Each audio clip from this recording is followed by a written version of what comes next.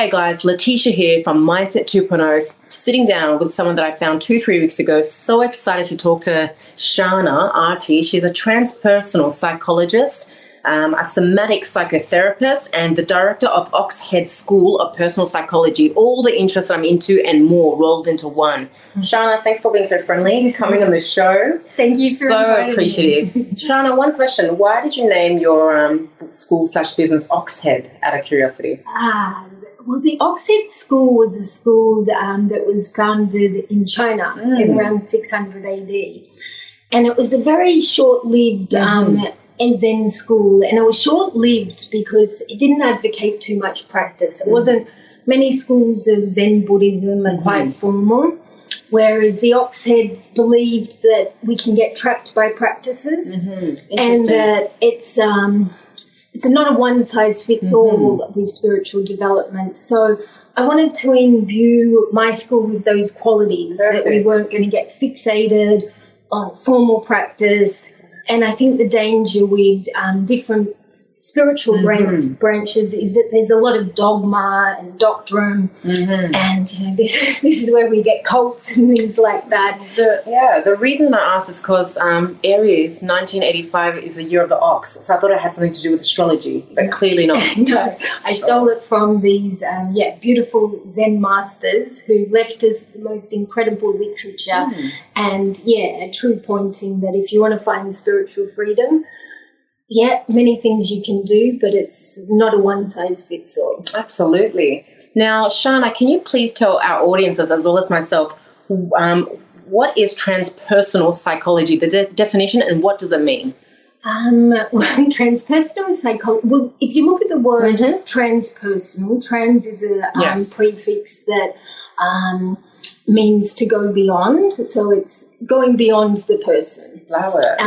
And psychology itself is study of the spirit, but transpersonal psychology is a branch of psychology that is kind of trying to live up to its original name. Okay. Psychology was always meant to be somewhat spiritual. Oh, wow, I didn't know that. And so transpersonal psychology is kind of reclaiming its more, during the Renaissance period, it was considered to be the area of human endeavour that was looking at the spirit. And so with transpersonal psychology, we really believe that the quest to have mystical experiences, to have non-ordinary states, is not only really important, one of the most important drives, that they're incredibly useful for healing, problem solving, but the problem's been that within psychology they have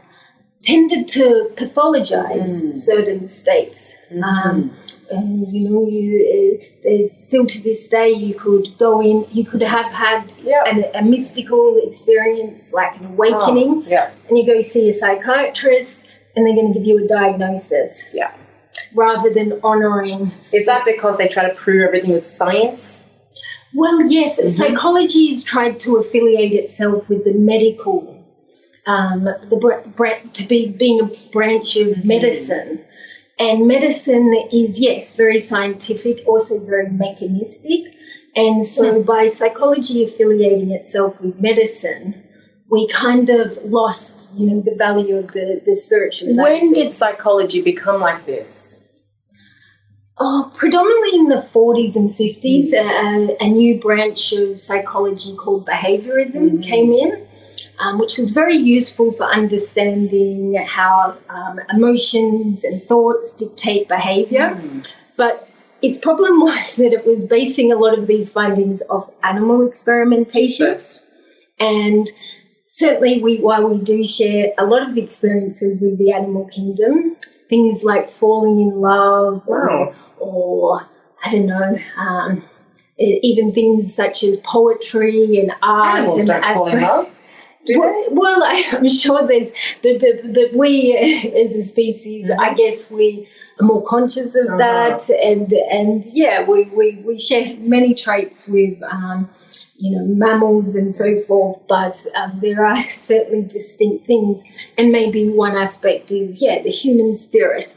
And so it was from that point in time, with behaviorism becoming the dominant school of psychology, that we started to view the human condition and the human being as almost like a biological machine that is conditioned by its environment.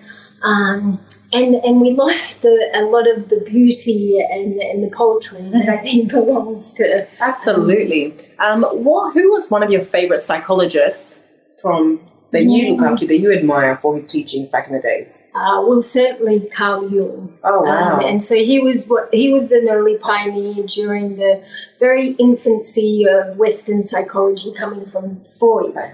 Freud. He was one of, the pioneers along with Freud, and there was a whole number of them. Wilhelm Reich was there. There was Adler.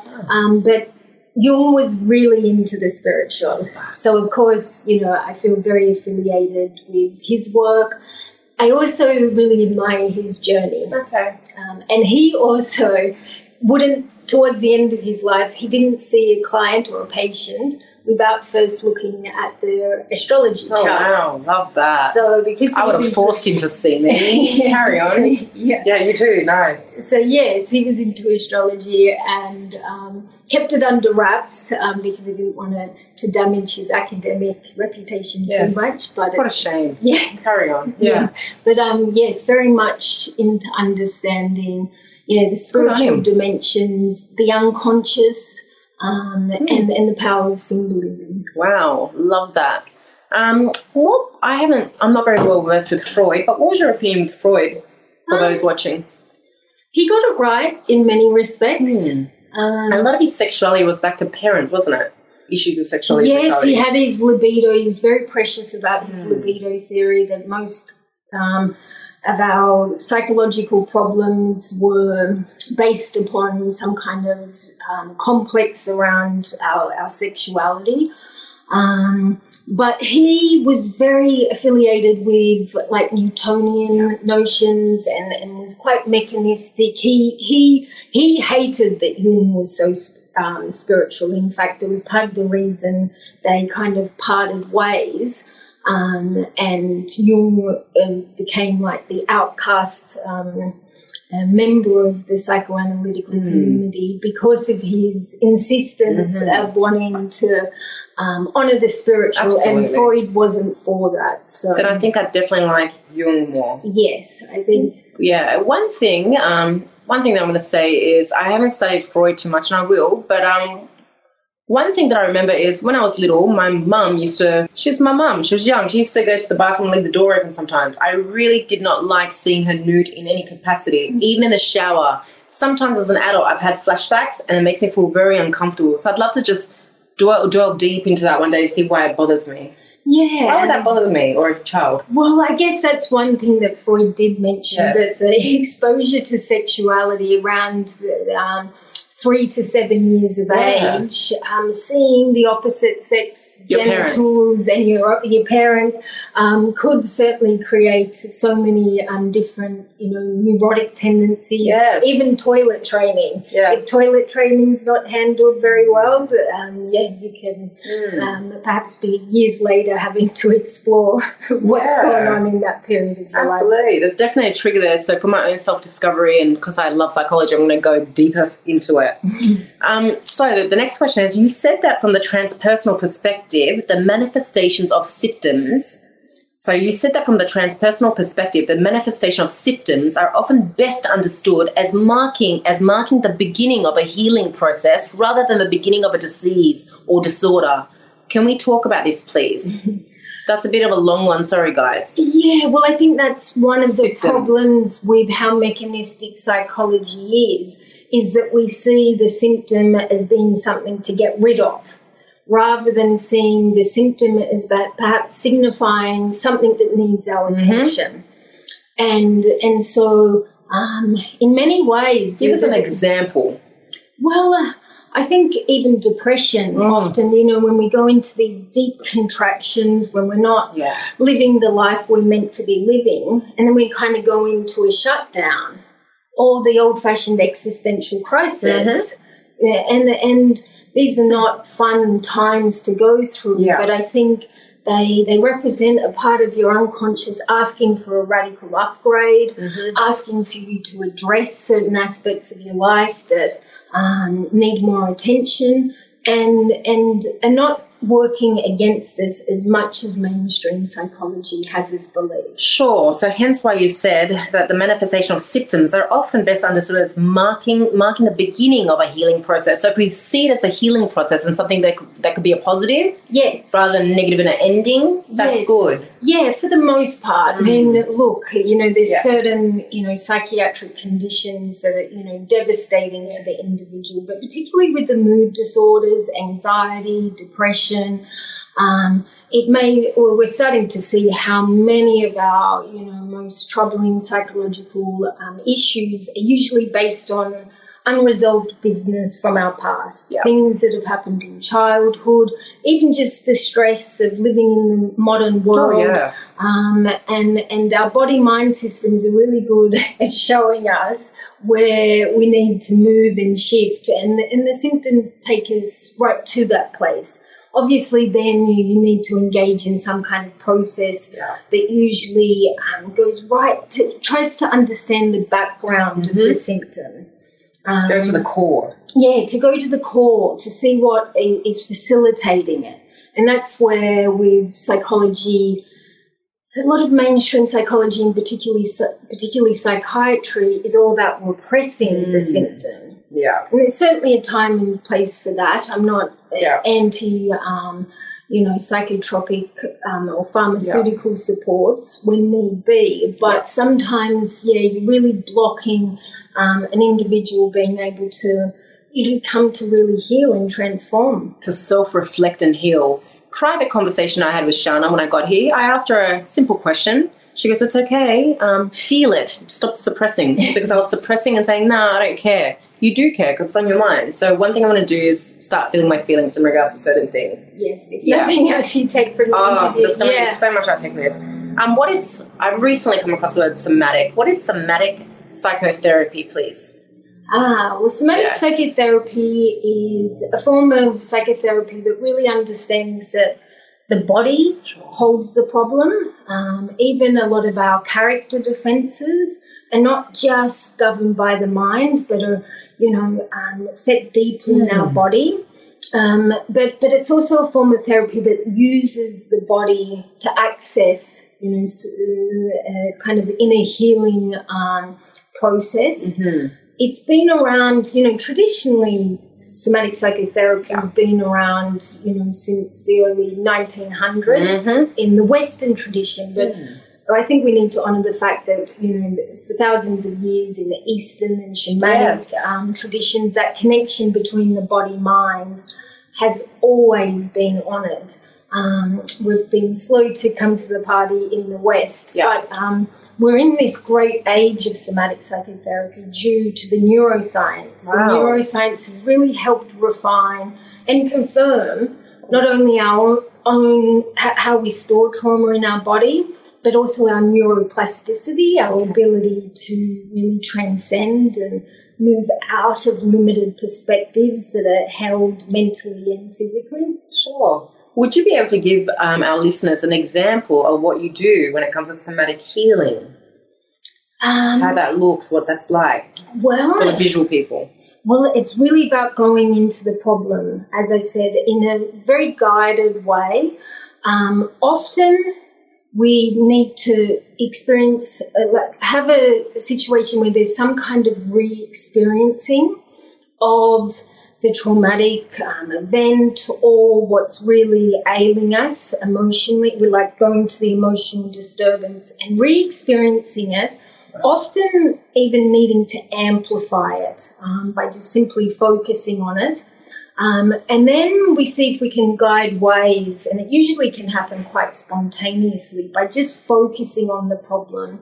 Okay. There can be this spontaneous release. I've got something to say. So the other night I was at home and I started thinking about something that was triggering, what we spoke about before.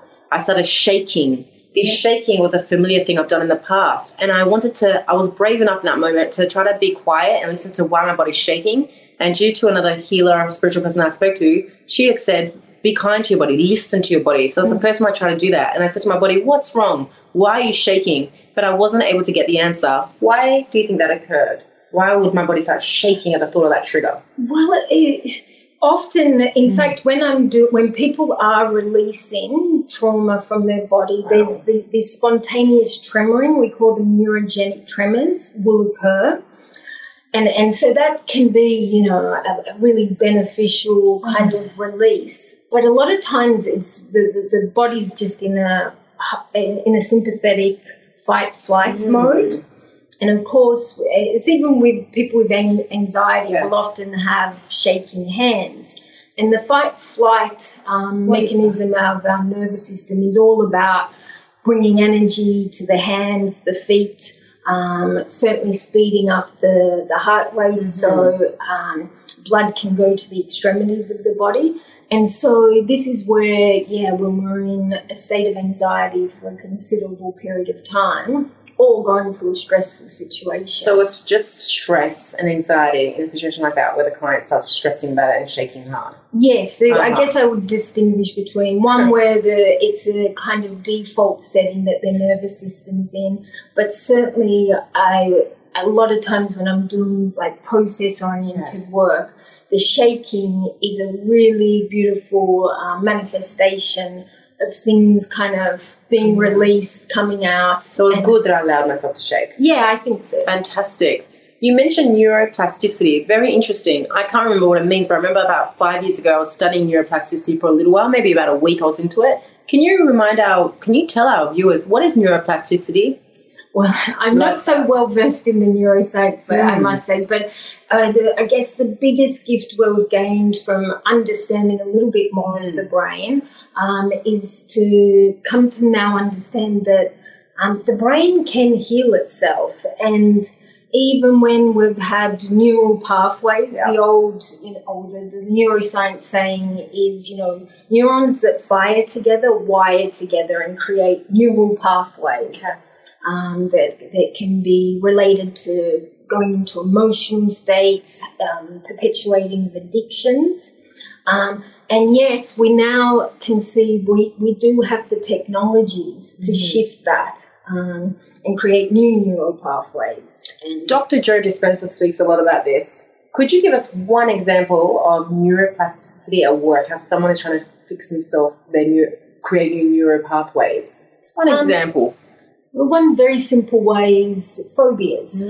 Okay, so with a phobia, there's a stimulus that is setting off, a very heightened trigger. Response. And so we now have the techniques. One, for example, is EMDR, eye movement desensitization and reprocessing.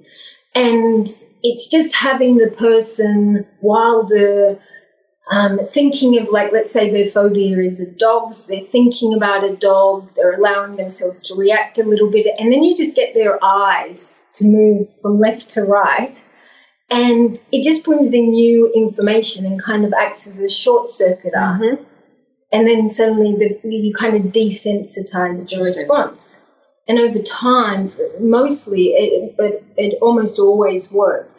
After at least, it may take a few sessions, suddenly the presence of a dog is not triggering. Do you offer that to clients? Yes. Wow, guys. So if you're in Melbourne, hit her up. Yes, I'm processing a lot of people's, because of the vaccination, people's needle phobias have been, a lot of people have had phobias around syringes. It's surprisingly common. So. Okay, interesting. Sharna, what does transpersonal psychology mean? And I apologise for asking such standard questions, but what does that mean? Well, it's a very all-encompassing branch of psychology. It includes all the major schools of psychology, but with one fundamental distinction. It really emphasises the importance of the spiritual dimension, and was based upon a discovery that there's many drives within the human individual, but the drive to have a mystical experience is one of the strongest drives we as human beings have. And so transpersonal psychology really emphasizes the importance of that, and has done so also to address a problem that exists within psychology, that many non-ordinary states of consciousness, be it spiritual awakening or having, entering into a state of consciousness that is not so ordinary.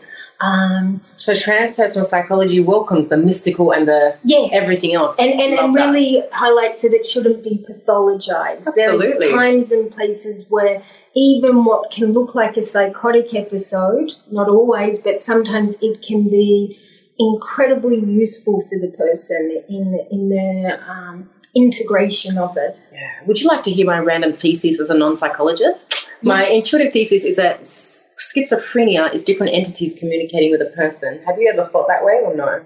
Oh, that one's a mysterious condition, but I have heard it said, in cultures around the world where the person with having a psychotic, what appears to be a psychotic episode, is really supported by the tribe. Like there's places, I think in Zulu tribes, if someone becomes psychotic, they almost give them a microphone and a stage, and the whole tribe supports them and trusts that they're tapping into other realities. Yeah. And it's just not always a positive reality, I don't believe. Not always, but it's like almost like they're tuning into different radio stations. I mean, I don't want to minimize how devastating this disorder is, but there is at times as subcategory. It's been in transpersonal psychology, we call it spiritual emergency. It's just a subcategory. Many people have been through this experience where, yes, they had reality kind of collapse on them, but some profoundly useful information came in and they described feeling completely transformed by the experience. They recovered? They came back? Yes. Wow. And really felt that they came to be a more integrated person, not despite that experience, but truly because of it. I was on the internet a little while ago and I was reading blogs for some unknown reason in regards to people who were going through that or something similar to that, and they were saying that they were getting messages and that they follow the messages and they'd find, the message would say, go over here, you'll see this, and they just kept constantly getting the messages, and it was true. Wherever they go, they find whatever else they were meant to find. Hence why that validated what I was thinking. But as Sharna says, I've got no rock solid opinion, obviously.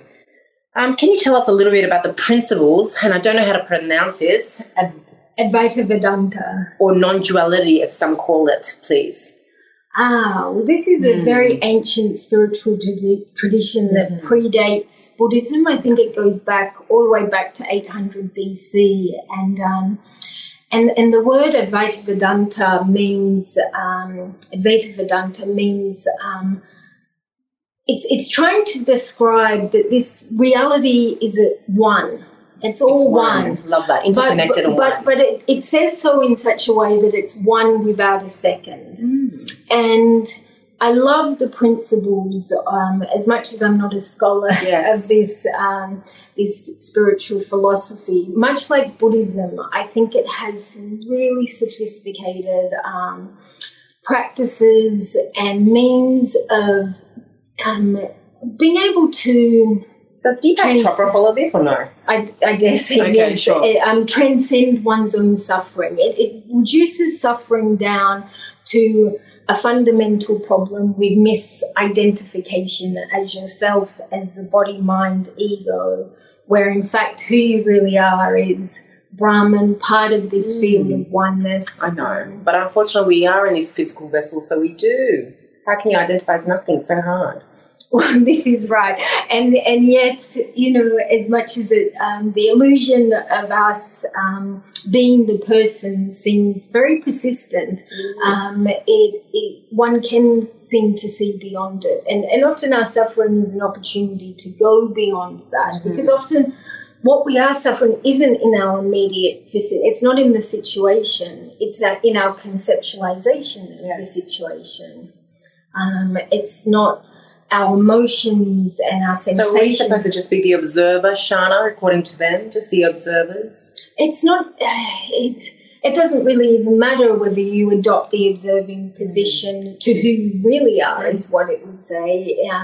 But if there is a thirst to really go beyond the illusion, it points out some pretty nice ways, and it's a simple, eloquent kind of philosophy, much like very similar to Buddhism.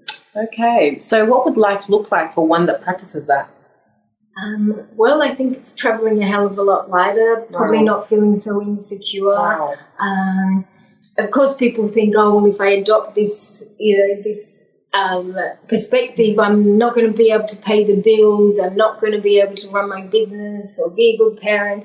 But paradoxically, I think we can come to live in a more spontaneous way and have more effective coping skills because I think our survival instincts are built in. It's just that our mind is continually claiming ownership for it.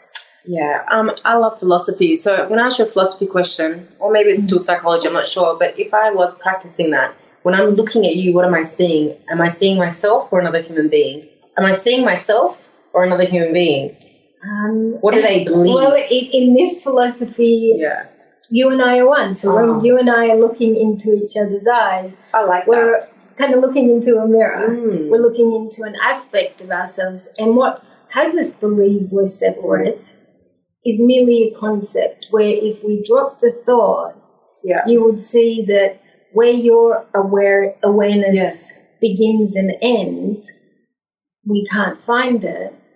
And even though we may seem like we're in the skin, that's not how it actually feels when you're in a place of beingness. If we drop you drop the story of Letitia and I drop the story of Sharna, there is actually a very distinct feeling of a unified field of consciousness, of awareness, you could call it, that exists in the body and in the space outside of the body. Yes. It can be very comforting or uncomfortable depending on where you're at. But another metaphor would be we're all the ocean.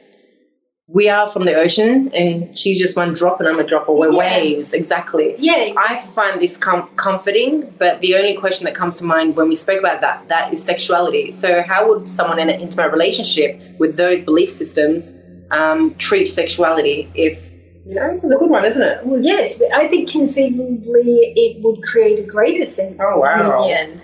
Maybe that's where... But are you being in union with yourself because you're one? Is there any excitement? Yeah, it's probably a little narcissistic. You're making love with yourself. Mm. But I think the more you're out of your own ego-oriented perspective, I think the more you can come into a union with someone and drop your defences and really merge with them. Mm-hmm. So, this is very deep, and I'll probably have to ponder this for about a week and rewind. But on another note, a thought that came to mind was, at this stage, I feel as though, and I don't know what this means, I feel excitement when I feel excited by thinking of someone as the other, not as one. So I'm not sure what that means. I guess it would mean that my world would come crashing down if I realized that Sharna's not really her own person. We're all just one. How does that even work? Philosophy 101. I know. And it's all very paradoxical, this philosophy. It's almost like it's both. It's both that we're both separate people. And separate but one. Separate but one. Bizarre and interesting. Exactly. Awesome. Moving on to the next question. There is a lot of talk about shadow work. I'm not familiar with shadow work. I've heard things about shadow work online. Can you please tell us what's going on with shadow work these days? Yeah, I know. What does this mean? It is, getting thrown around. Shadow work is really, in essence, addressing repressed emotions, negative feelings that have usually come due to our history, and really at the places within ourselves we don't want to look. And the reason it seems so important, and that we almost have Jung described us having a social responsibility to address the parts of ourselves we disown, because of the problem due to the fact that it will lead to you projecting those qualities outside of you if you don't. Please explain. So whatever we don't hate in ourselves, whatever we dislike or repress in ourselves, fortunately or unfortunately, the unconscious has a very clever way of not allowing it to remove itself from your awareness. So it will instead cross the self boundary and then appear as the things outside of you that you really trigger you. So I don't like judgmental people, but then I judge sometimes. Is that it? This aspect, yes, it can represent a quality that you actually are demonstrating and possessing, and so that's why you don't, you see a part of yourself. But oftentimes you've repressed it. You were taught somewhere through. I was judged, so I don't like it. So I found that's not a nice quality. Yes, so how would that manifest? You disowned your own faculty of judgment. Oh, no. And so that's why you don't permit yourself to be judgmental. And so when you see someone else being judgmental, it brings up a trigger. And yet judgment's a good example because because I think it is a fundamental survival strategy. I got lost in all that you said because I'm new to this concept. Would that mean I haven't made good judgments in the past when it comes to people because I've been trying to not be judgmental? Yes, this is what I've been often coaching clients on the fact that we've been conditioned to believe you're not allowed to judge a book by its cover, give people the benefit of the doubt. But what that robs us from, your own instinct, our instinct and our intuition that actually may not like one aspect of the person and should really, when I talk to clients who've gotten into abusive relationships, I often ask them, what's your first reaction to that person? And often they'll go, I couldn't stand them, and I really, there was something really off-putting about them, but then I thought about the fact that he or she had a job. The logical mind. So the mind was what created the dysfunctional instinct, whereas the body was far more reliable. You ought to be allowing yourself to be more judgmental. I will be. I'll be taking that on board. For those we're still learning, one more example of someone doing shadow work. Please explain one more example. There's so many ways, but one thing. Well, I think psychedelic therapies are a very sure way to be addressing certain aspects, because you go so deep within your unconscious. And not only are we exposed in psychedelic work with our what we call the higher unconscious or the higher self, so that's where it can be, really having transcendental kind of blissful, exalted feelings. Are you supposed to see your negative traits or things you're scared of? But it also will bring to the surface the shadow material. And in fact, I think that's something that people are not so aware of with psychedelics. Psychedelics are non-specific amplifiers. So they amplify both aspects of the unconscious, the shadow self or the lower self, and the higher self or the higher unconscious. Interesting. I'm going to put a crazy example out there because it's the first thing that came to mind. Apologies, guys. What if someone has a shadow side where I really don't like this example. It's too dark. Let me just change it for a sec. Hold on. Well, can I give you a very good example, one that I often use to help explain the repressed shadow. Homophobia, when people are really homophobic around people, gay communities. Is it because they're scared of being gay? Because we all have a natural slight aspect of homosexuality to us, and it's due to the fierce rejection of that within ourselves that we find it so uncomfortable outside of ourselves. Sure. Thank you for explaining. Appreciate it. I find women attractive. I know when a woman's attractive, but so far I found that I don't crave physical intimacy with women, but I find them very attractive. maybe if we went down that path, I could potentially one day find someone, you know, that I want to be intimate with a woman, because I like to stay open-minded, right? Yeah. But yeah, so just want to share that, guys. Well, yeah, and because you're aware of that part of yourself, it's unlikely that you would be. I already know that about you. Yeah. You're not homophobic. But that's just one example. Yeah. You got to assume with the shadow that whatever you really despise, or whatever really you feel so strongly about, often the opposite is true as well. So interesting. There's an old proverb that explains it. It says, I looked and looked, and this I came to see, that what I thought was you and you was really me and me. Love that. All right. That's a lot of that's just a lot to ponder over there, guys. Hope you enjoyed that. I saw an article that you wrote in regards to the Inner Authority Tool. I haven't had time to read that. I've added that to my read later. The Inner Authority Tool was created by Dr. Phil Stutz, who specializes in helping people overcome insecurity and shine in the entertainment industry in Hollywood or something along those lines. You must have come across read about the Authority Tool. What is that about, and how can it help people get over insecurities?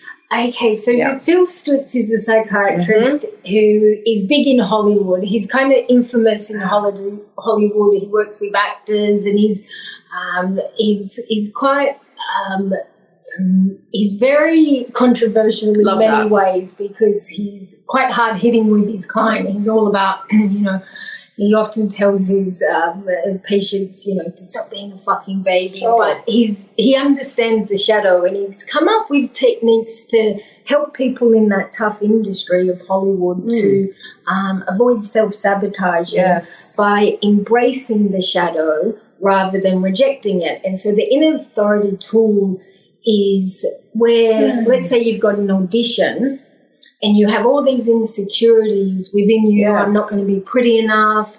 They're not going to want me. I'm going to get rejected. And rather than trying to push those feelings away, you create an embodiment, an imagined embodiment of that part of yourself. And, it's going to be your most despicable features in some kind of imagined figure. And you take that part of yourself to the audition, and you make it a secret agreement with that part of yourself, your shadow self, that you're going to go away for a second. No, that you and the shadow are in it together. That's fierce. Because by doing so, you're going to be much more centered within yourself. Okay. More authentic. And you're going to be actually showing up in a less defensive way, and therefore less likely to sabotage yourself. Okay. I can't imagine at this very moment how that would be. I'm going to think about it. I'm going to try to implement it. The first thing that comes to mind was no way. I thought I'd have to separate it. Agreement. Hey, you move over there for a second. You can come back later. Yeah, it's a paradox. But the more you try to disown these parts of yourself, the less compassionate you are to yourself. And the less compassionate you are to others. I believe it. No matter who we are, we all have such fundamental humane characteristics and imperfections. And we all make mistakes. And if you can't embrace that, you're in real trouble, I believe. I'm putting you on the spot, but is there anything you remember from his book or watching him that stands out to you, an example of him helping a client embody that? Is there anything that you remember? Not really. It's a long time. I'll go through it. But I use it. I used to use it when I was first a psychologist, and I was diagnosed with learning difficulties. So in primary school.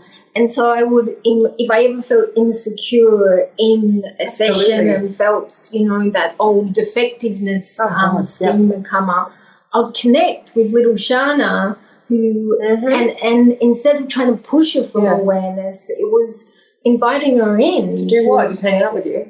Yeah, and so that I could be, and be more conscious of her, because by being unconscious of her, that's going to perhaps lead to me pretending to be an all-knowing psychologist and coming across arrogant. So inviting it makes you more there and more real, more realer, empathetic, less defensive, as you said. Now I get it. Yeah, more conscious. You're just more conscious. So you're less likely to be acting from an unconscious mindset. So paradoxically, less likely to screw up.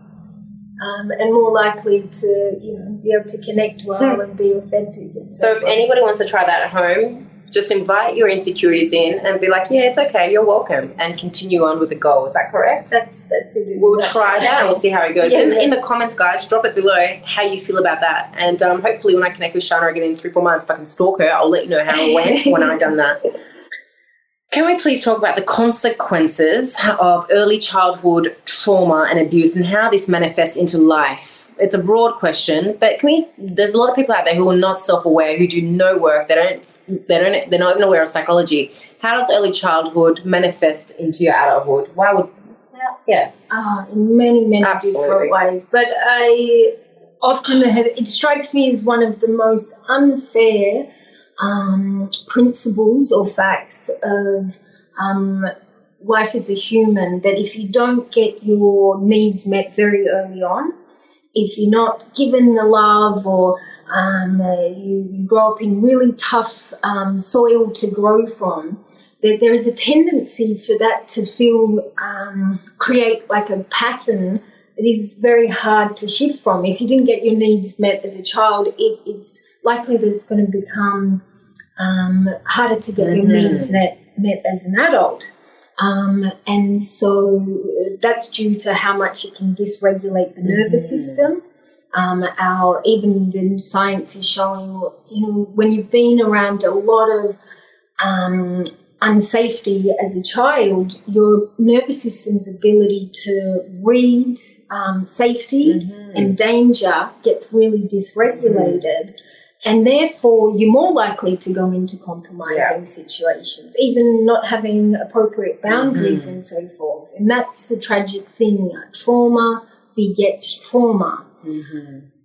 Unbelievably, though, that's not the end of the story. We're starting to see trauma, in some instances, can be the greatest catalyst for spiritual awakening. Or I even know myself, some of my closest friends or the people I admire the most have had the toughest background. Rumi, an awesome philosopher, had a quote, the darkness is where the light comes in. Exactly. And one night I was watching an awesome movie directed by some Indian Hollywood director, and I was captivated by that quote and why this whole movie was based on the damaged ones are the golden ones. Yes. So I went down that path. I wasn't able to figure out for a few months. Were you able to ever figure out why Rumi came out with that quote, tying it to our mystical and psychological interests? In fact, this is the new wave. We're in this wave of psychology, which is all about somatics.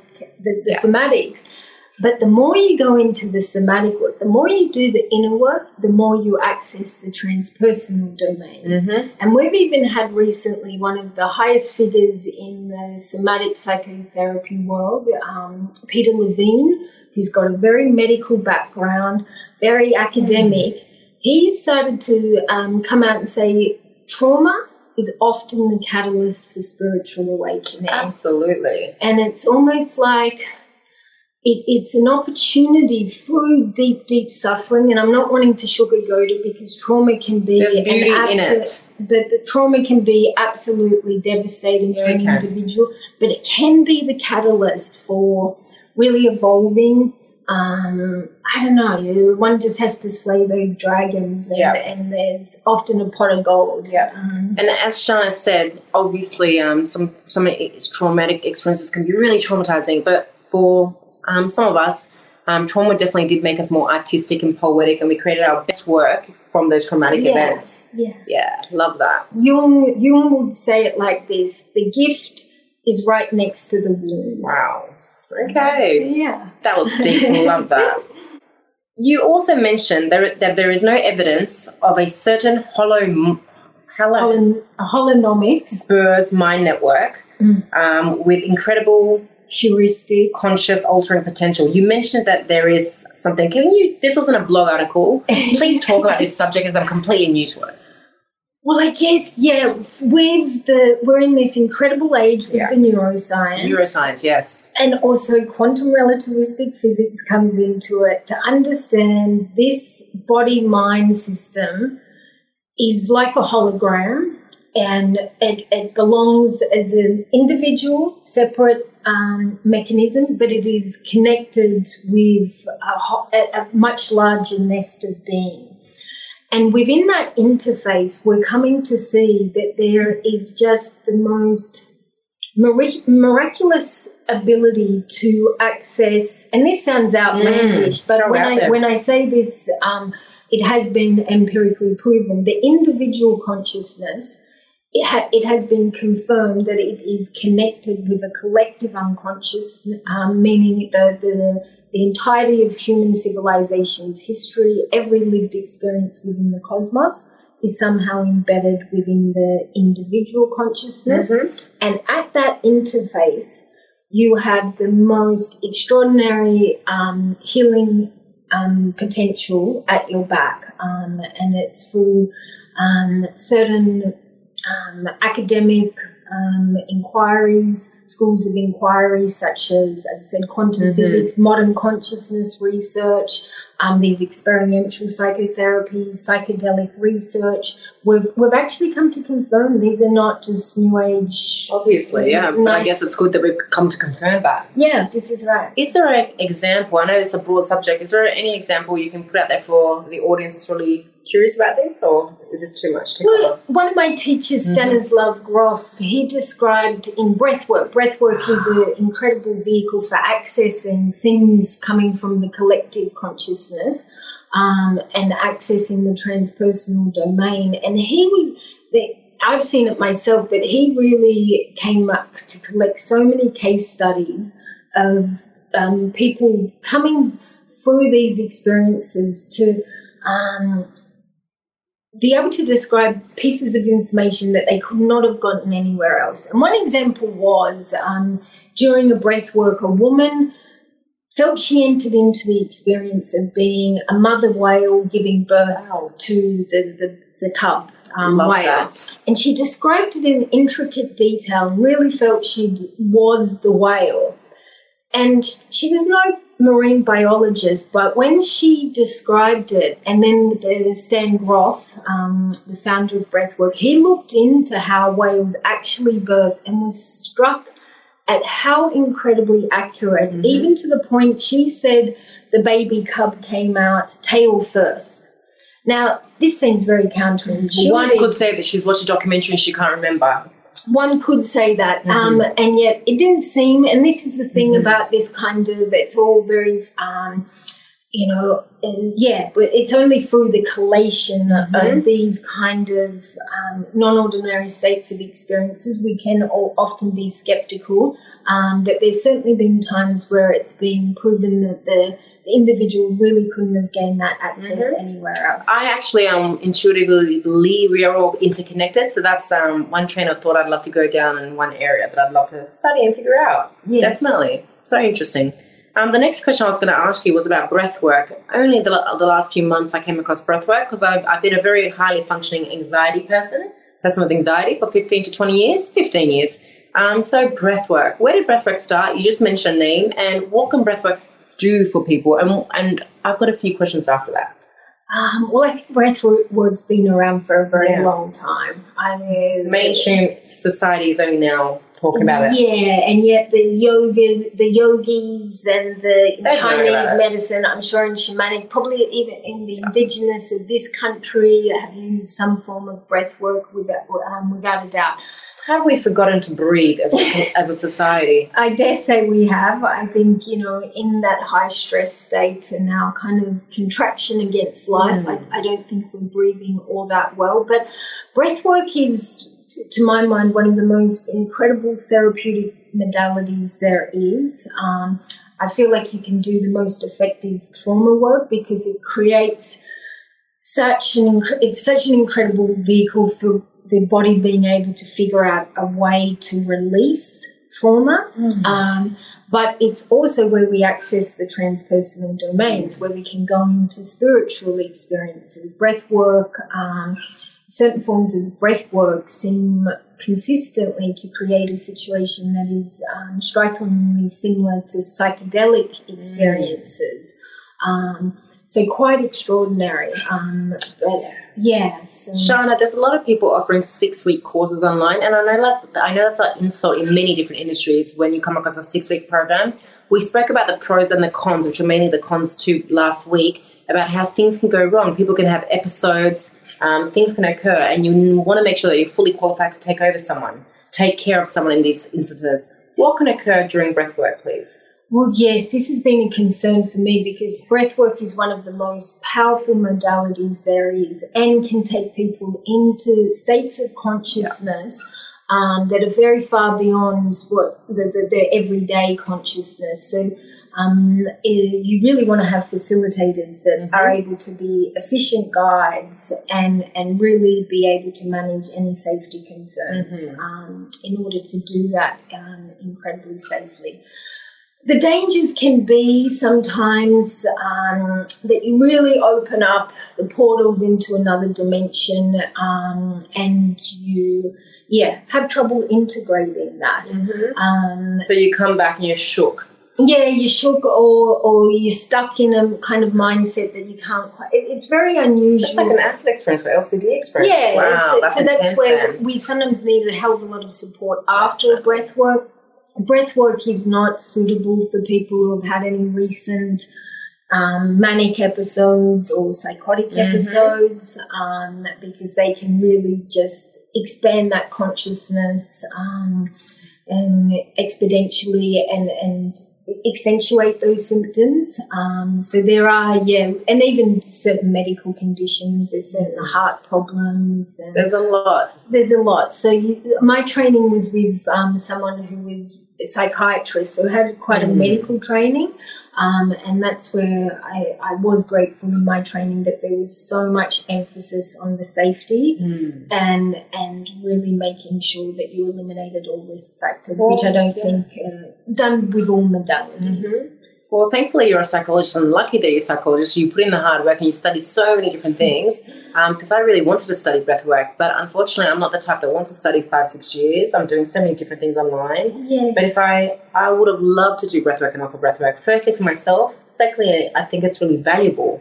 But judging by what you say, you can't do it, 6-week thing, don't bother. You really got to go deep down into it. Yes, I think there's forms of breath work, like Wim Hof is a form of breath work that is he goes deep into it too. He's been practicing for years. Yes, and his is a shorter form of breath work where you do like 3 cycles. Mine, what I did is like, lying on a mattress and breathing, hyperventilating for 2.5 hours. Wow. So there are forms of breath work which maybe would be safer or more appropriate to do as a shorter training.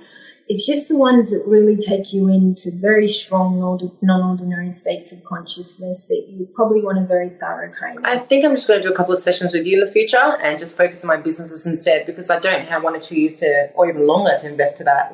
I've got enough on my plate. I think you found your calling anyway. Absolutely. You're out there promoting and Don't know whether it's my calling or not, but we're definitely going to talk about that because that's part of the questions I've got for you. Okay. Sharna, can you please, if possible, show us an example of what breath work for anybody who deals with anxiety and is breathing shallow on a daily basis? Is there something simple that they can take from this and start doing here with us? Okay, well, it wouldn't be like the kind of breath work I've just talked about, but often when we're anxious, the energy is really up into our chest. So what I really suggest, and if you'd like to do it with me, I'd love to. Putting your hands on your belly. And just imagine trying to bring the energy from the chest down to the belly while similarly breathing. Close your eyes, guys. Very intentionally into the belly and accentuating the movement of the belly, the belly going out on the inhale and coming in on the exhale. Feels great. But you can't do this in public, can you? Unless you open your eyes. Well, you could just begin focusing on bringing the breath down to the belly in public. Yes, you don't have to have your eyes closed.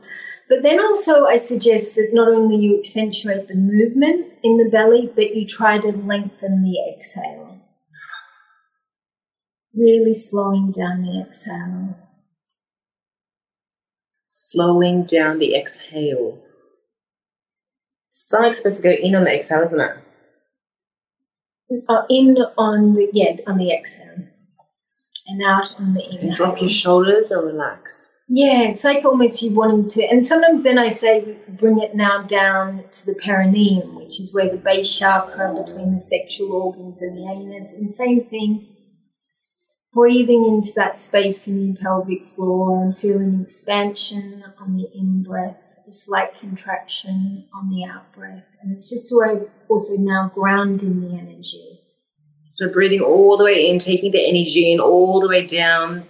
Yeah, and breathing, imagine that breath going to your perineum, right at the center of your pelvic floor, and connected with our base chakra, which is where our sense of security, belonging, feeling connected to the ground is coming from. And often in, heightened states, we're often now in our heads, aren't we? Mm-hmm. So it's about grounding the energy and slowing it down and bringing the breath from the energy from the chest and more down to the belly. Okay, so I'm going to be practicing that in my spare time, and I hope that you guys can practice that. And in the comments, once you do, let us know how you found it. Obviously, it takes a lot of mindfulness or work. Yeah. Yeah.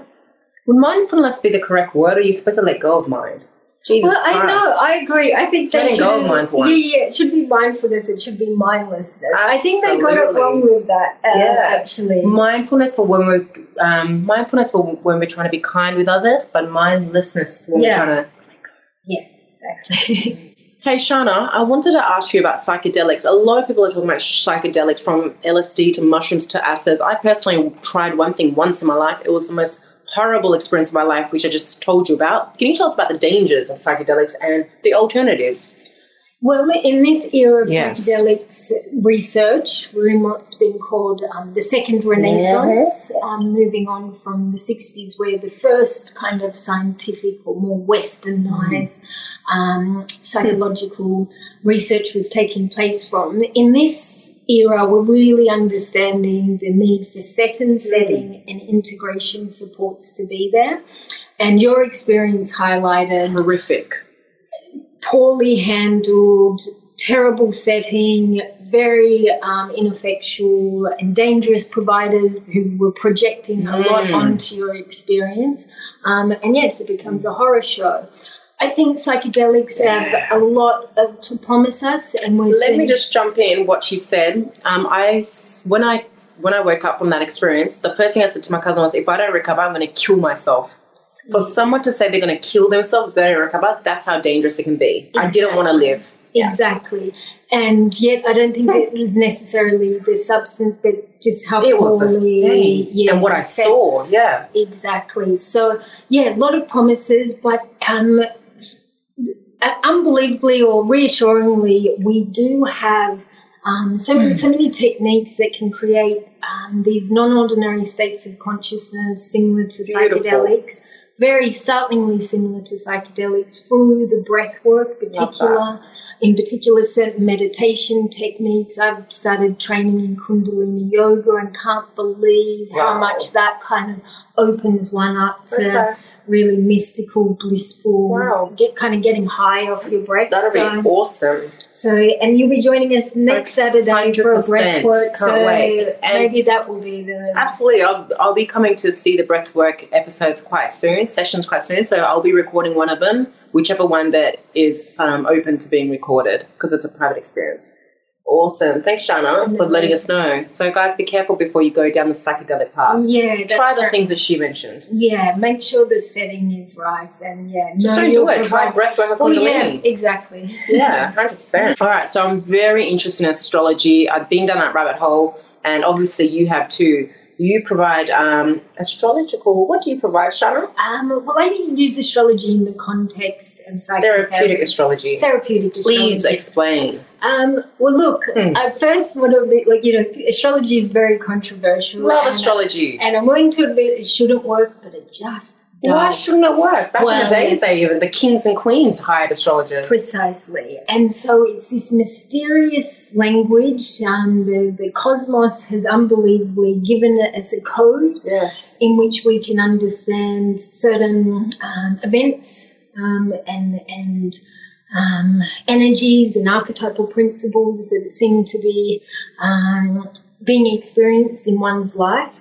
The biggest misconception with astrology, I believe, is that the planets are influencing us, where in fact there's just a mirroring, there's a synchronicity. Most astrologers believe it's more that what's being inscribed in the sky is simply mirroring our individual experience, as above, so below. And so what I love about astrology is that whatever the client, one of my clients may be struggling with, it is most times that I'll be able to see with the natal chart and the transits what particular planetary archetype is at play. And not only do I think it helps to describe in a much more poetic, friendly language, because as I said before, psychology uses a very mechanistic language. It's all disorders, diseases, and having one feel terribly diagnosed and frightened about what they're struggling with. But with astrology, you said that well, it does have a poetic feel. Yeah, it's symbolically there. And it will also, give you a sense that there's a reason behind that, part of your life experience is to be working with different archetypal energies, some that feel, incredibly fortunate, some not so much. Are you able to know anything off the bat if I tell you my date of birth, or do you need your charts and your books and things? Oh, yeah, no, I'd need to look at your charts and your exact time of birth. Oh, God. And we'll do that sometime. Well, what if I don't have my exact time of birth? And we can still look at it. There's still a lot of information. We just can't look at the houses so reliably. Okay.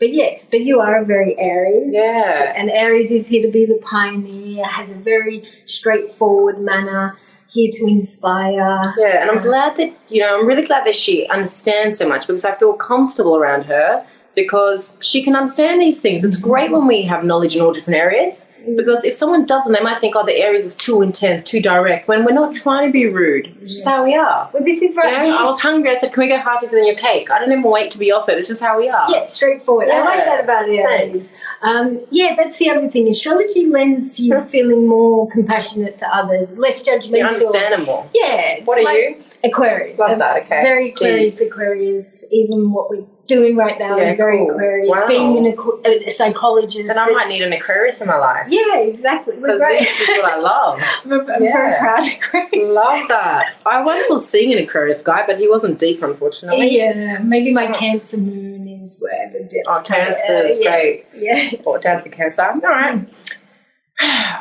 Here's a question, and I'll give you a second to think about it. Why do you think someone would be struggling to find out what their purpose is and what their why is? Oftentimes, getting philosophical here, I haven't been able to figure out my why or purpose, and I felt disassociated. I felt like maybe there's something wrong with me. Maybe I'm broken because everybody else seems to know what their why or their purpose is. What's the answer? It's a philosophical / mainstream question, and there's lots of pressure in the entrepreneurial world about this. Exactly. Well, I think one of the great, problems of us, our Western conditioning, was that we've set very early on on this path to becoming somebody. Yes. And then we automatically feel incomplete. And it's only when we finally become somebody that we're going to, feel that sense of completeness. I am a somebody. Yeah, you exist. I'm a dichotomy who's interested in a million things. I don't need to do something to become somebody. Is that the answer? Yeah, exactly. And I think what clouds our own ability to find what our purpose is, or, what's going to give us the greatest joy, is that, our minds are too much prone to being under the illusion of other people's ideas, or held captive by other people's ideas, other people's image of success and status. Even what our parents may have, shared with us. Well, I want to give you something to think about. What about people like Oprah Winfrey, who talk about finding your purpose, that once you find your purpose, she talks about purpose, she believes in it. Do you think that that's just their opinion and there is no truth to it? Do you think there is a purpose in your opinion?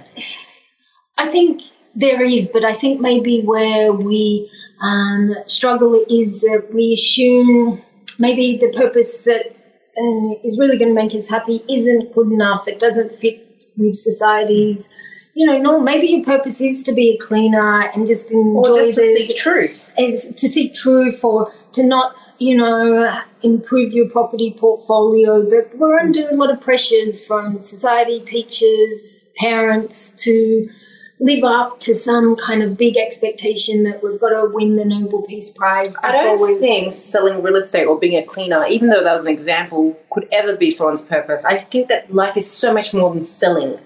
Well, that's why that's the laughable part. Well, that's what I like about astrology, because wherever your sun sign is going to dictate your spirit's purpose. Interesting. Mine is actress or motivational speaker and all that kind of stuff. Yeah. So, but I think it gets clouded when we're following another path. And that's why then we do then go into periods of, having the old-fashioned existential crisis where we kind of lose our way and go back to the drawing board. It's such a classic story when the story of doing what your parents tell you to do and being immensely dissatisfied with it, and then coming back and deciding, you know what, I'm here to just make really great cupcakes, and that's what I'm here to do.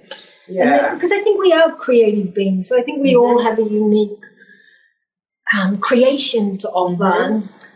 But sometimes, we maybe need to think outside the square and maybe consult our astrology too. Oh, I love that. If anybody wants reading, hit her up, sign her up. Sometimes I feel shame for saying that I don't know my purpose and my why. So and I'm going to publicly address that. I do. So if you're also someone that feels pressure or shame when people ask you on a podcast or in the entrepreneurial world, perhaps we can work towards not feeling shame. Exactly. I'm doing multiple things. I'm a very productive, proactive person. Why do we need to feel more shame on top of everything else that we already feel? Yeah, exactly. Just be, right? And we'll figure things out. Precisely, I'm with you there. Is what you do your purpose, would you say? All this stuff that you do? Yeah, well, my astrology, I think I'm moving out my Aquarius sun pretty well at the moment. Well, guess what? She's doing what she enjoys. So perhaps it's true about go where your passion is. Because mine is seeking truth too. She asked me before, Sharna, she goes, am I doing okay on the interview? Because she doesn't get on many podcasts. I go, you're doing fantastic. And she's got no idea how much I love this conversation. Because everything I'm asking her is what I'm passionate about. So if I can continue doing this right here, this is my absolute passion. Okay. Sharna, what do you think the purpose of intimate relationships are? Relationships. Oh, wow. Have you figured it out yet? Not really. Wow. Yeah, I subscribe to that. It's an part of, looking that ancient journey of looking for your soulmate or the beloved. Do you think soulmates exist? Not sure. Interesting. But I think it's a search of finding the beloved within. But I do believe that it can be the most incredible vehicle for learning deeply about yourself. Let's face it, with relationships, it's where any issue that's been buried or not addressed, it's certainly going to be in that arena. So they are so useful for our evolutionary process. I think I've heard the Dalai Lama say that he doesn't really think he'll become fully self-realized this lifetime because he hasn't been in relationships. Almost like he's admitting that he's kind he hasn't done the full program. Well done to him for realizing that. Yeah, so relationships, they bloody well hurt a lot of the times and get very complicated. But yeah, I think the opportunity is to really learn a lot about yourself and evolve with the other. Very interesting. I have nothing to add to that. I agree with you. It's an interesting subject. Sharna, there's a lot going on online in the world of social media and YouTube in regards to emotionally unavailable people and fearful avoidance. I studied this subject for a little while because I was dealing with an emotionally unavailable or fearful avoidant person until I discovered that I'm also a little bit avoidant. Hence why I probably attracted an avoidant person.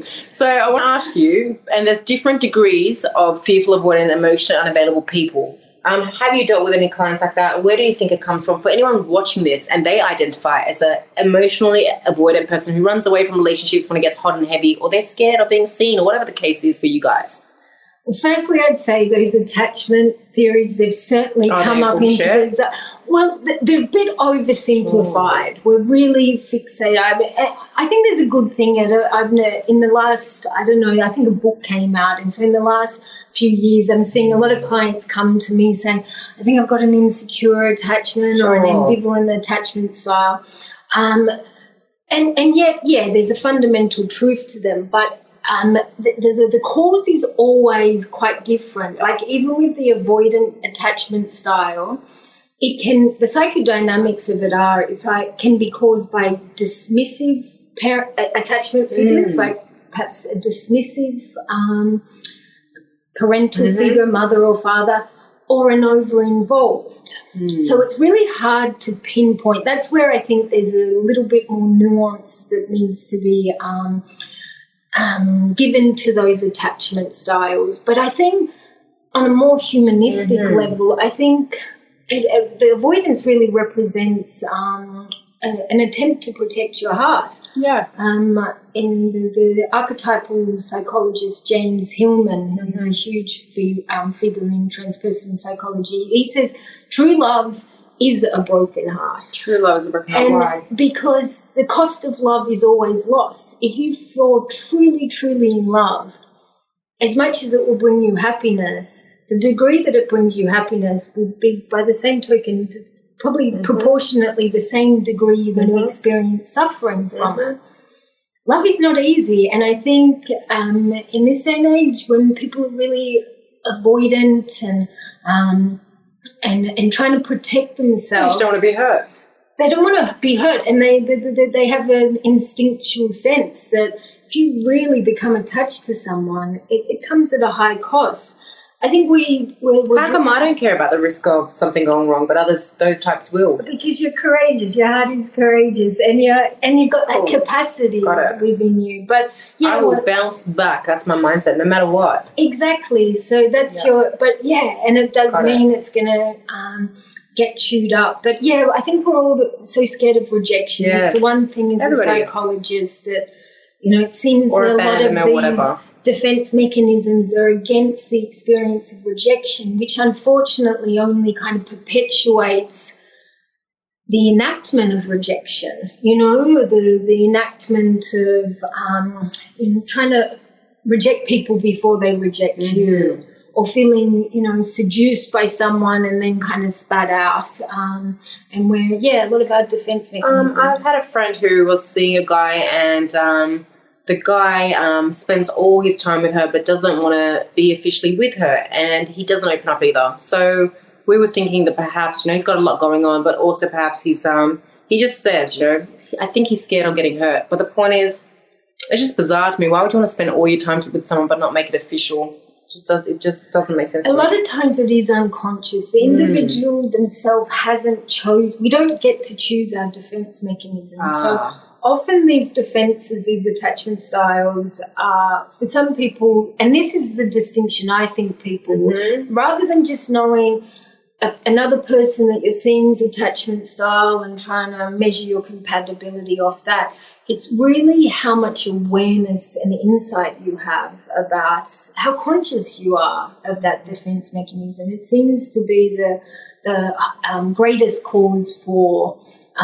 rupturing and dysfunction in relationship is when someone is completely unconscious of these defenses. Absolutely. When they're not conscious that they're even doing things that sabotage what they truly do want or what they enjoy. And sadly, that is a lot of people are like that. They don't know. They are being very earnest in the initial stages of a relationship, and their heart manages to open. And then all of a sudden there's just a closing off, and they themselves can't even tell you why that's occurred. Thank God I don't have that issue. I've got other ones, but not that one. Cheers. All right, cool. So there's something very interesting that Sharna said. The most beautiful people get rejected the most. Sharna, according to statistics or psychology, what did you say about this? Oh, okay. I have discovered as a psychologist, when we get rejected, we always assume the worst case scenarios to why we've been rejected. I'm not good enough. They didn't like the way I looked.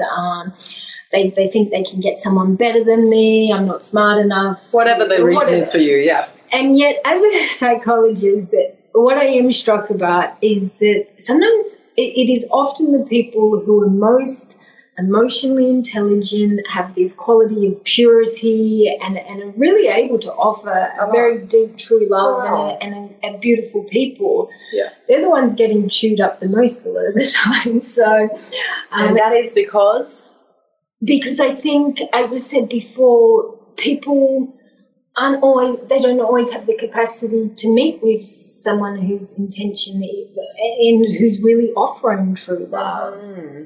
When you're really there going, let's do this, let's really commit and see where this goes. They might not be ready to receive you. They may not, that's it. That's what it comes down to. And yet, we often walk away just, thinking the worst things. But you're the defect, exactly. Yeah. That's a really interesting, just very interesting what you said. We would have never thought that. Yeah. So it's been my one gift as a psychologist with my own history of being rejected. Yes. That it's like, actually, it's probably due to some really beautiful or evolved or purity, everything that you bring to the table. That scares some of them off. At least I'd like to think that. I'm sure there's other, there's always probably things to contradict that. Don't ruin it for me. I was going to take that away. It's a definite. Yeah, it's definite. So, Sharna, you said that you need to deal with rejection. People need to deal with rejection and not suppress their feelings. And you went on a beautiful tangent before when you started speaking about what comes from actually feeling your feelings. So I'll rephrase the question. How do you deal with rejection? You said you're supposed to feel it. Many of us suppress it. Yes, well, the feeling of rejection is like a crushed flower. And when you really go into it, we're scared. We avoid going into it because it's like one of our deepest You don't want to wounds. feel your bad feelings. I know. It feels like the deepest wound. But when you really attend to it, you get this beautiful reflection back of yourself, because usually it's highlighting your care for the situation. Like if you've had a 3-year relationship and suddenly the person's left you, then your heart bleeding over the situation is actually showing you how much you loved the other person. It's even also conveying your self-love in a strange way. And I also think you go deep enough into that, you usually understand why, someone may have hurt you because of their lack of capacity to love, as we were saying before. I really believe in the notion that hurt people. And when we go into our hurt, we kind of can see that, the cost of really being able to care for another person, it ain't for cowards. And if you've got that capacity to feel a broken heart, well, despite how agonizing it is, it's beautiful. It's beautiful. It's your greatest gift. Absolutely. Love that. It means you love. To love well is to live in service to a broken heart. I think I'm definitely a poet because I think what point is there to life if there is no love? Exactly, precisely. Absolutely. But it's not easy. And the reason love is profound because it isn't easy, because it does result in pain. That's why if it was easy, it wouldn't be profound. Exactly. It's because it is so life-threatening and dangerous and the stakes are so high. And that to love is always going to cause us the same degree of suffering. That's why it's profound. So for anybody dealing with some heartache at the moment, dealing with rejection or dealing with someone who didn't want them or feeling blue, what is something that you can say to them to feel their feelings rather than doing what they do, which is suppress and say, no, I'm fine? I would suggest that they take a moment to really just find the most vulnerable sensation that they have in their body related to that situation, and to really just go in with like a non-conceptual awareness. Most of our problems stem from us just manipulating our inner experience, poking our inner experience with our mind rather than actually letting it speak for itself. So sometimes if I'm processing something like this with a client, I'll get them to close their eyes and really find the most vulnerable sensation, vibration or animation, and to hold it like a baby bird in the palms of their hand and to just be with it, like literally just to sit with it without resisting it. And a spontaneous kind of healing process comes about often just through that attendance. Okay.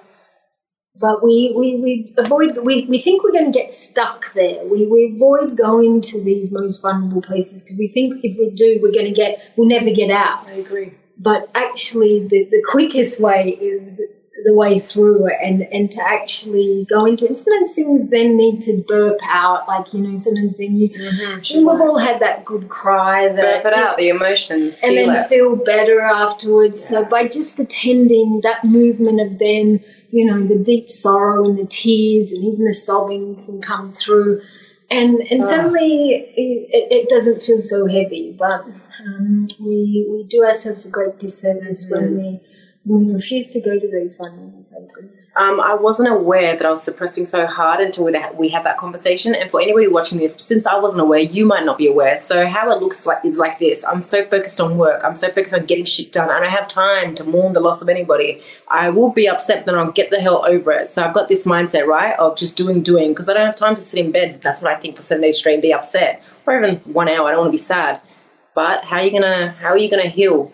How are you going to get rid of the resentment, the anger, or whatever? How are you going to stop feeling rejected, whatever it is that you're feeling, if you don't take that time out to actually feel your feelings? Yes. Did I describe that good for the, But to be fair, there is time to distract yourself. That we all have to put on a brave face sometimes. So that's the dance. And everything. That's the dance. Sometimes it really is too overwhelming to go into. But where true healing comes when we can really it's actually more simple than we even realise.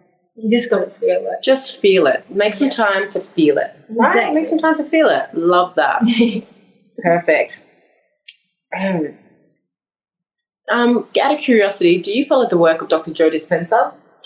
I don't follow it, but what I do like about it, I haven't done any of his programs, but a lot of clients have brought him to my attention. Wow. Okay. And I like that he talks about the inner healing intelligence. I don't know how he's into the metaphysical. Yes. And brave enough to bring it into the academic world and face judge. He gets judged for it. And the neuroplasticity. Yes. And he really appeals to male populations. I think he's a good personal development he appeals figure. To me. Yeah, well, I'm sure both. But, it's good to see the young blokes getting into the, Absolutely. the personal development. Yeah. It's cool. I want to ask you that. Sharna, why do you think body dysmorphia exists and it's on the rise? Do you think it's due to mainstream media, filters, magazines? What is body dysmorphia? Why does it exist? That's probably not my area of expertise. But my sense is it is a symptom expressing how much we've come to be identified with the body. Okay. And that we place all emphasis on this little flesh-encapsulated ego of our body representing everything about ourselves, which from a spiritual perspective is something that isn't considered to be the truth. But, we live in a society that, and even we interact with other people, where this body of ours is considered, the main symbol of who the person is. And yes, of course, the media saturation. Everything.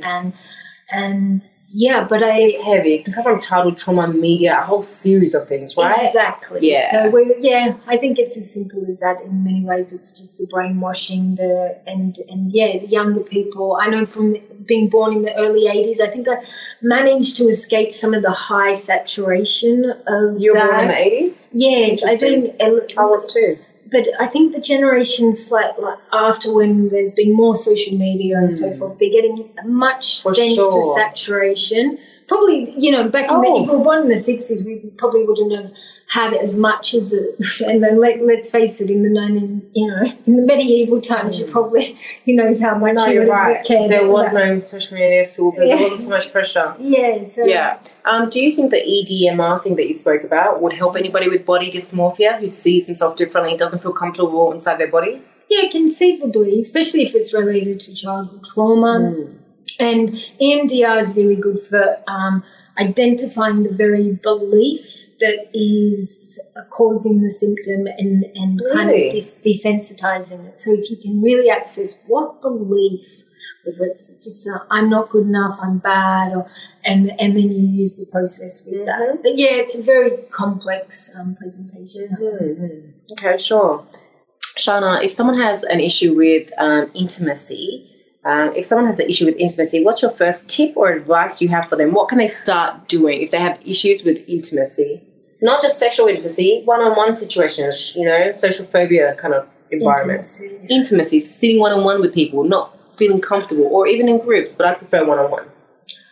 I'm going to sound like Brene Brown here, but Brene Brown's work was, the one trait that could really measure your capacity for being in a relationship and being able to live an authentic life is your capacity for vulnerability. Wow. And so I think we live in a very vulnerability avoidant culture. And I think a lot of these kind of coping defense mechanisms which cut one off or even have one feel quite socially anxious maybe stem from that. So my suggestion would be is to cultivate vulnerability by being honest with yourself. And vulnerability isn't like being a victim and being woe is me. It's just realizing and being humble enough to realize that you don't have all the answers. We're all kind of fumbling in the dark, and if we can all show up towards each other and have the vulnerability and the safety to be vulnerable, because it's not always safe to be vulnerability. You don't want to put your vulnerability in just anyone's hands. No. But find spaces where vulnerability is cultivated. Celebrated, held well and safely, so that you can get more comfortable. I'm in a yoga training, and it's an extraordinary space because vulnerability is so embraced, and the level of connection and depth of friendship that comes from that is mind-blowing. So, vulnerability, I think, is what it's all about when it comes to intimacy. That was a fantastic answer, and I loved how you said, firstly, be in a cultivating space, a space where they're also open to being vulnerable, because I have not been able to be vulnerable within a space where they're all closed off and acting narcissistic or whatever. So in a safe space like this, that's why I'm vulnerable here or somewhere else. With my spiritual friends or people that are open with me, I'm open too.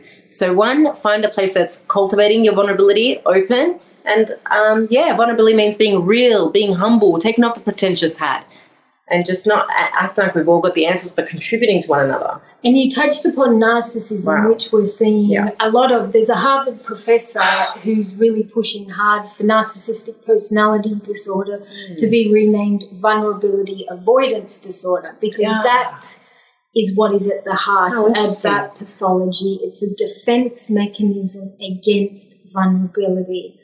And that's why it's not safe to be with someone who's vulnerability avoidant, because they will weaponize and certainly play like a fiddle. But it's a sad pathology that's been exacerbated by a culture that kind of has revered an avoidance of vulnerability. Even if you look at leaders and CEOs, and they're not often demonstrating much vulnerability a lot of the times. And we've got to change that in our culture, that we start seeing vulnerability and empathy as some of the most important evolutionary traits, and start expecting them more in our leaders, teachers, CEOs. I'm going to make sure that vulnerability it gets implemented in Mindset 2.0, our podcast. I've never liked too much vulnerability, but I definitely see importance in that. So I'm going to be taking on board, guys. So maybe you can too, in whatever it is that you do. All right? Change starts with us. I'll hold you to it. Yeah, no, definitely. Yeah.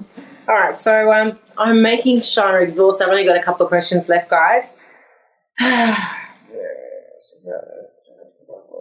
I'll leave it at this one. We'll leave the mystical question for another time. What's your favourite quote of all time that inspires you and helps you have faith and stay motivated? What is something in your bathroom? I saw the Frida quote. What's one of your favourite quotes? One I've been chewing on a lot lately, and apparently may have come from the Buddha's mouth himself. It is, and it seems to be the formula for enlightenment. But anyway, it's just recognize that everything is ungraspable and stop trying to perfect yourself. Just recognize that everything is ungraspable and stop trying to perfect yourself. Wow. Wow. Now, I'd like to say, why is everything ungraspable? Because it's a mystery. Mm-hmm. And the only way you can really enjoy it is as a mystery. Who said this? I say that. Was this from Buddha or no? This is one of the fundamental principles of Buddhism is that, that one has to really let go of trying to grasp, make sense of things with the mind. It's the grasping, the judging, resisting. Whereas if we can drop all of that, and then that's the only way we can be in the present moment anyway. It's the only thing that gets us out of the past and or the future is to let go of that reference point in the past. So trying to grasp things, control things, figure things out. Yeah, and trying to build a better future and trying to get a peek around the corner. No one ever gets a peek around the corner. And it's only here in this present moment that we can have the freedom that we've all been looking for. But we have to drop all of that. We have to drop our meaning-making mind to be able to access that. So, sitting comfortably in the mystery is what it's all about. When she first said that, I was going to argue the Buddha on that. I was going to say, my mind wants to say something, but then I figured out it's true. Even if you think that there are things that you can grasp and get, such as love, or even love ends one day when the person dies or it ends. Even life, we die. So they do have some. That does make sense. Yeah. Just live in the now. The now is all we have. We're not taking anything with us. No, exactly. The now is all we have. Sharna, loved having you on this episode. Thank you so much. And can't wait to do more things with you. Next week I'll be at her breath workshop, and we'll get some content and keep you guys posted. Thank you, Sharna. And guys, follow Sharna on social media. She's going to be a little bit more active on social media online. And if you're in Melbourne, contact details are below. Reach out to Sharna or come to one of the breath workshops. Yeah. Perfect. Thanks, Lieutenant. Thank you. Bye.